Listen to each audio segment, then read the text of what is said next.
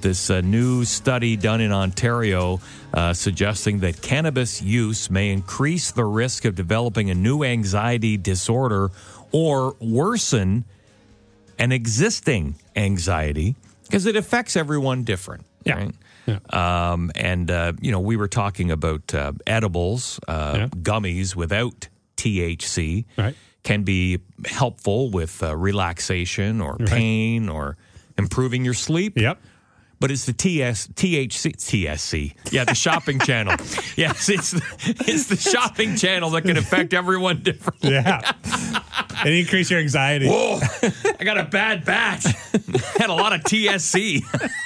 The shopping channel? Yes. Way too much. THC can affect everyone differently. Got this phone call a minute ago at 740 Wolf. I have the amazing ability to not be able to walk or use my hands or talk. Now, is this after smoking weed or edibles? All of the above. Okay. All right. So you can't do what? You can't walk? I can't walk. I lose the ability to use my hands, and I can't talk. Wow. So what do? You just lay there? I'm real handy around the campfire.